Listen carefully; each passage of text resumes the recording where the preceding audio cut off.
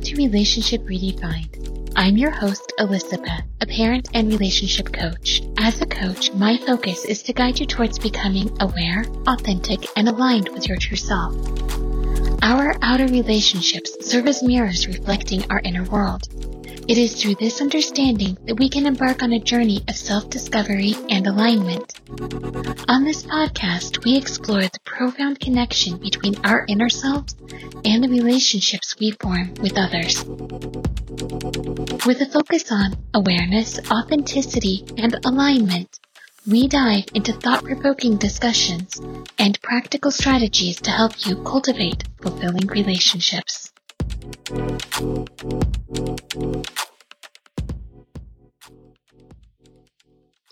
Hello, this is Alyssa with Relationship Redefined. I have a special guest today, Ruth Fearnow, and she is the author of Therapeutic Mindfulness. Hi, I'm Ruth. I'm an author of Therapeutic Mindfulness. I am a therapist, and I've been doing that for a long time, and I created this book that is about what I call a healing skill and not a coping skill, and that's a subtitle, and I'm really excited about this project. That is wonderful. Could you tell me a little more about the difference between healing and coping as far as your mindfulness goes? Absolutely. Well, I'll make these broad definitions. So a healing skill, well, let's start with a coping skill. A lot of us have learned coping skills different ways from our teachers, from our therapists growing up, whichever way, from the internet, from gurus, and they're useful for what they're useful for. In my belief, that is short-term coping. So, for example, if I'm in the grocery store and I want to cry, I would prefer to wait. So I can use a coping skill to kind of squash that, push that to the side a little bit until I can get home or until the kid is put to bed and, I've done the things I need to do. But after that, if all we use is coping skills, then things that we never address has a tendency to build up. And that's where healing skills come in. And to be fair, we're not taught healing skills, right? I didn't learn healing skills when I grew up. And most people, when they hear like, okay, you need to get over it, it's like, great. That sounds great. I would love to get over it. But how? All I know to do is meditate to feel better in the moment. But then it keeps coming up. And that's where a coping skill comes in. So in my mind, healing skill short term. But if you want to heal something so it doesn't keep coming up, doesn't get triggered, that's what you use a healing skill for. Okay. Awesome. That is so true. A lot of people do not, they're not taught to healing skills. And that is a very necessary tool that everybody needs. Yeah, that's why I'm so excited about the project. I mean, and it even fits relationship issues as your podcast wants to address those issues and what we do. And some of the things that get stuck, they show up in relationship, but you can go to your meditation place, your quiet place, and work on them in private using something like this. That is wonderful. So what is the difference between what you teach and guided meditation? Ooh, well, that's fun because I do guided meditation. So I've been a meditator very actively for 21 years. And even when I first became a therapist, one of the early things I did is whatever working on in therapy logically, once something like really struck someone or seemed helpful, I would try to use meditation, guided meditation to help them go deeper with what I do with therapeutic mindfulness. It seems that we've missed a step when we were learning about mindfulness, about meditation, about guided meditation. It's like they're wonderful for reinforcing positive things in our mind. But what do we do when things are negative? And to me, it's just like the missing link. We've got a lot of answers. Right. And then there's this Grand Canyon sized hole that says, but what do you do when you feel bad? And therapeutic mindfulness is like, you know what? We can use mindfulness principles. And instead of just focusing on a visualization or emptying our mind, we're going to look at the anxiety, at the fear, at the sadness, at whatever's coming up, at what we're triggered about. And we're going to do mindfulness on that. That is wonderful. I did mean to ask you, what is your definition of mindfulness? Ooh, mindfulness is, in my opinion, non-judgmental, focused attention to continue with whatever wonderful. exercise. Okay. Yes. I've heard several different variations of what people consider mindfulness. And, like growing up when I was, my parents would have me practice being in the moment, so if it was like doing dishes, noticing the scent of the dish soap, the feeling on your hands, things like that.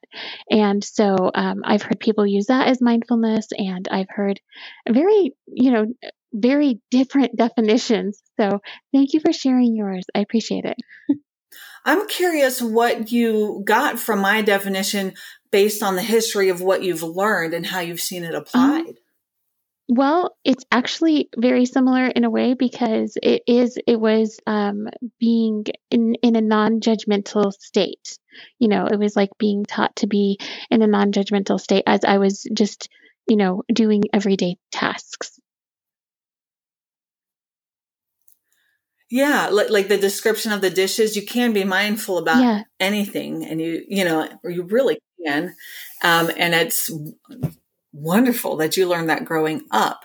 So for you, this would be just a slightly different application of it, or maybe a very different application. I don't know. Have you ever heard of doing it on the bad feeling?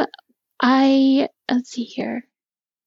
I have worked on it myself, but that it's just because I just, was applying what I'd learned in a different area of my life. So that's wonderful. Well, here and there, I've found some people that stumble upon some version of, if they've really been seekers, or, I don't know what the factors are, but I've met a few people here and there that somehow intuit or figure out or learn that you don't just do it when things are happy, or you don't use it to try to make things happy. Right. So, sorry to take the interviewer role, but I'm curious, as a person who's done self-help and working on yourself, what is your impression of what a trigger is? That would be, in my personal experience, a trigger is something that causes me to feel a specific way. And it generally is actually something I see it as something that bubbles to the surface, like a trauma trigger, or, maybe a moment of anger or whatever, but it can go any direction. I love that is something that bubbles to the surface, because on the surface, so there's a lot of thinking and self-help and therapy that has been designed for working on the surface. Sadly, I've seen people that are not ready to make the right decision for them. And that happens because they know it's not in alignment with their heart. They have to shove themselves down. And then their voice is crushed. Which is when you're seeing it from somebody that you love, it is so shattering, Yeah. And that's a whole nother thing about being able to watch someone go through something and the frustration and the pain of watching them be in pain. But they need to get to a place. Actually, maybe this is a great point to bring up. Let me shout out to everyone who knows somebody who wishes they would get out of a horrible situation and is super frustrated with them at times. And when people are frustrated with them, they can lose their support system. But please know that they cannot leave until they have healed what makes them stay. And that might be deep shame. It might be deep fear and panic. It might be deep guilt.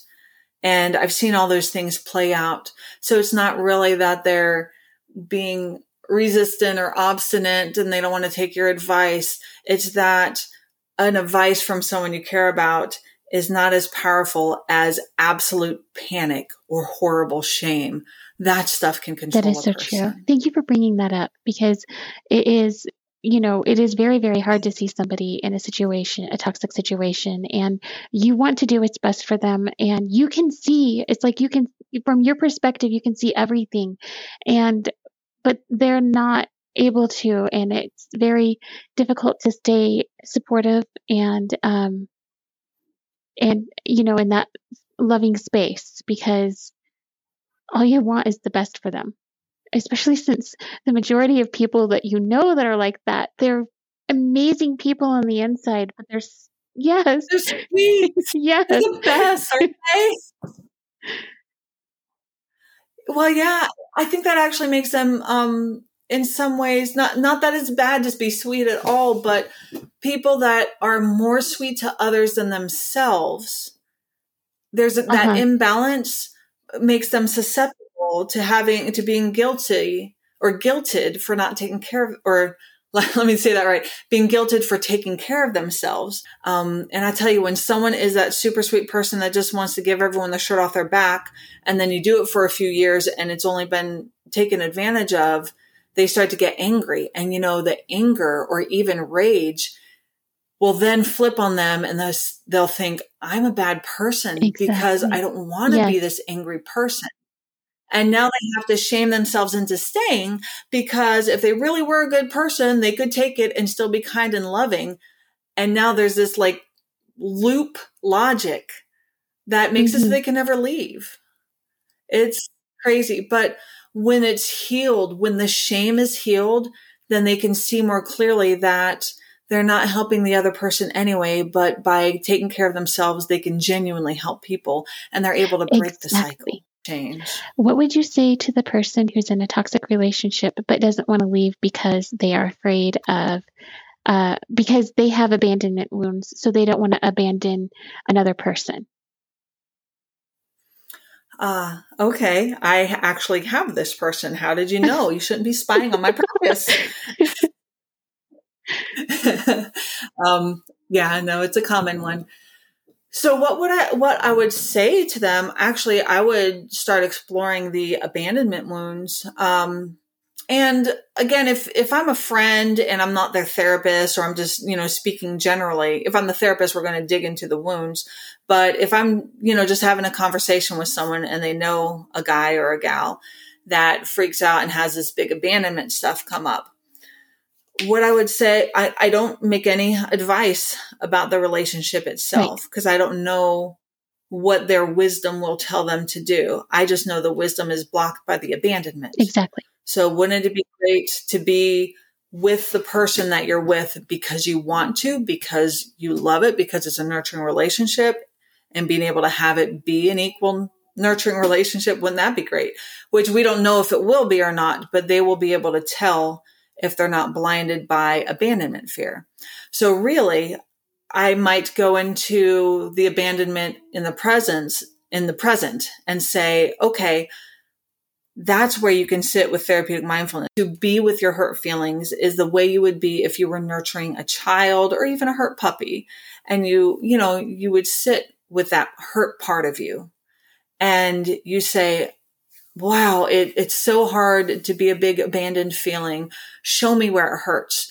And your chest might be squeezing tight, or might be a big empty hole, and might be steel and hard and dark and cold. And you say, okay, I'm here. I'm listening. Show me all of it. And if you can sit with that, and it's interesting because the feelings will sometimes get worse at first, and it'll say, really? Yes. I don't believe you. I'm going to show you all of it. It's bigger. And you say, okay, go ahead and get bigger. And you can invite it. Show me how big it is. And when you sit with that for just a few more moments, it's as if the feeling itself will say, oh, shoot, you're really still there. And it starts to kind of calm. Isn't that what happens when we cry, or when we're really freaked out or shaking with anxiety, and someone is able to be with us, and we're like, no, no, no, no, no. And then they're like, no, really. And if we're able to show them, and they're still able to support us and give us that space, then it starts to calm and we start to relax. It's the same for our hurt parts. That's how we do it. That's what this whole process is how do we be with ourselves in that nurturing way? And we do it with the body and that feeling. And we stay there and we say, okay, show me how much it hurts. And then we just stay with it. And it starts to get better and shift and change. And I have had people have a really intense pain point come up, and 15 minutes later, it's not always 15, but I have had it happen. 15 minutes later, I bring them back to it. So remember that thing? Remember being alone after your date and having the loneliness engulf you, or whatever we're working on. And they're like, yeah, well, I mean, it's fine. I can see him again. And they say it like it's so matter of fact. I'm like, you do remember how like absolutely paralyzed you were minutes ago? And they're like, oh yeah. It can be really a really cool experience to watch someone go through that nurturing and healing of themselves. That is wonderful. It sounds very similar to what I do with my hypnosis stuff. So that's awesome. Oh yeah. Yes. Yeah. That and kind of working with childhood wounds, the inner child. And so I love it because you're actually bringing it out in a completely different way, and in a way that needs to be brought out, and not putting labels on it that a lot of people put labels on. So I appreciate that.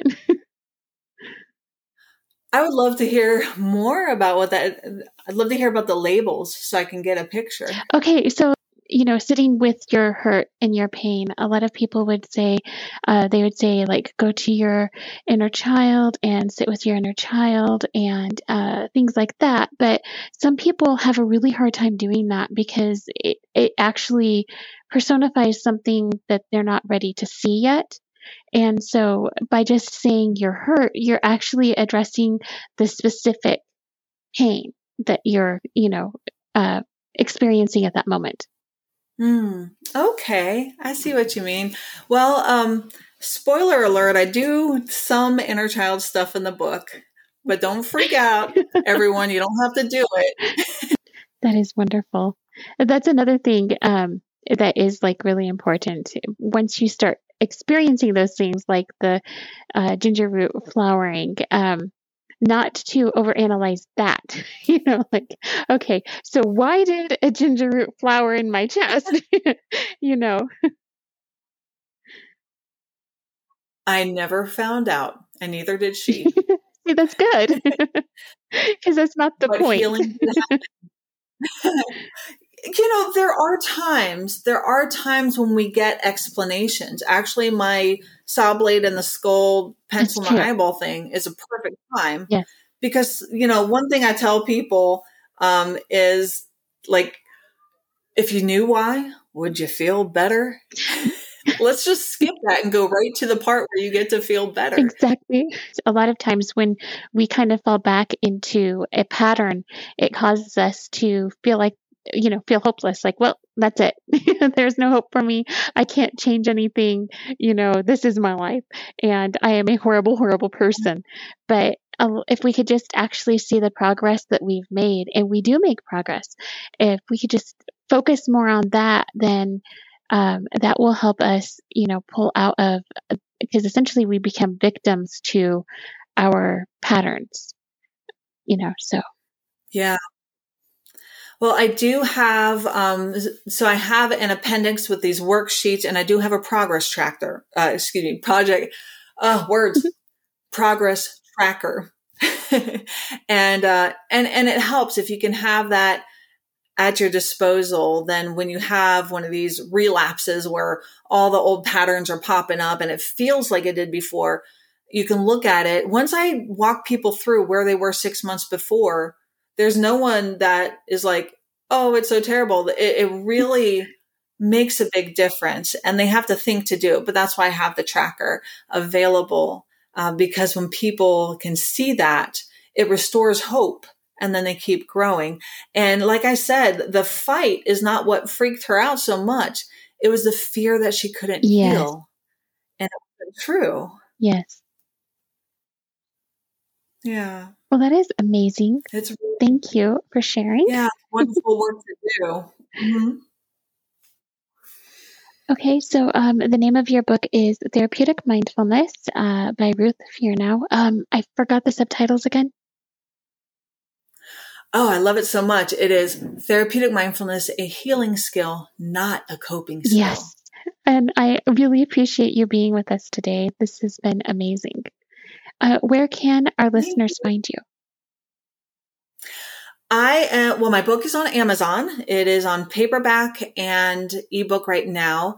Audio is not ready yet, but it will hopefully be in a few weeks, knock on wood. It is recorded and it is in the studio for editing. And let's see, I have a website, ruthfearnow.com. Fearnow is spelled like it sounds. It's be afraid right now, which is the best name for a therapist, right? Yes. So ruthfearnow.com, which will have, it'll show the book. It'll have a link to the Amazon. Of course, you can look it up on Amazon. And I have worksheets up on the website as well. I have the progress tracker. I have the procedure. I have the mindfulness phrases and the body questions. I have all the stuff on there. So I'm willing to share that freely. And the book itself will go into a lot more in-depth examples, discussion, and then all the ways that our mind tries to sabotage us and what we can do with that. So it's really an in-depth, it goes deep into what happens and how we deal with what comes up. But there may be people that can get a lot out of just the downloads or even the progress tracker if they're working another kind of therapy. So whatever can be useful, that's available. And then of course, there's also tabs about, you can contact me for speaking. I do speaking and workshops. I've actually had people in front of a group volunteer to do the mindfulness so everyone can watch it. So amazing. All that's available. And I love teaching it, and I want to share it with as many people as possible. Excellent. And I appreciate the opportunity to do this. Well, I really appreciated you being on my show. I really admire what you're doing, and I feel like it's very important for everybody to be able to hear it. And thank you for giving so much access to your therapeutic mindfulness, because it sounds like it's something that is, very beneficial will be very beneficial. Will be very beneficial to a lot of people. Yes. Well, you are very welcome. I thank you for the opportunity, and I hope we have more conversations and are in touch again. Excellent. And I hope your listeners find it very helpful for them. I'm sure that they will.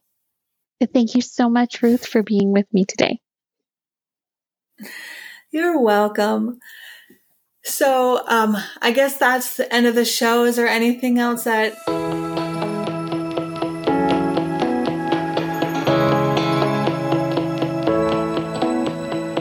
This has been Relationship Redefined with Psych Girl. I am your host, Alyssa Beth, reminding you to subscribe to our channel for weekly episodes. If you would like to learn more about me, you can visit my website at psychgirlcoaching.com. Until next week, I wish you the very best.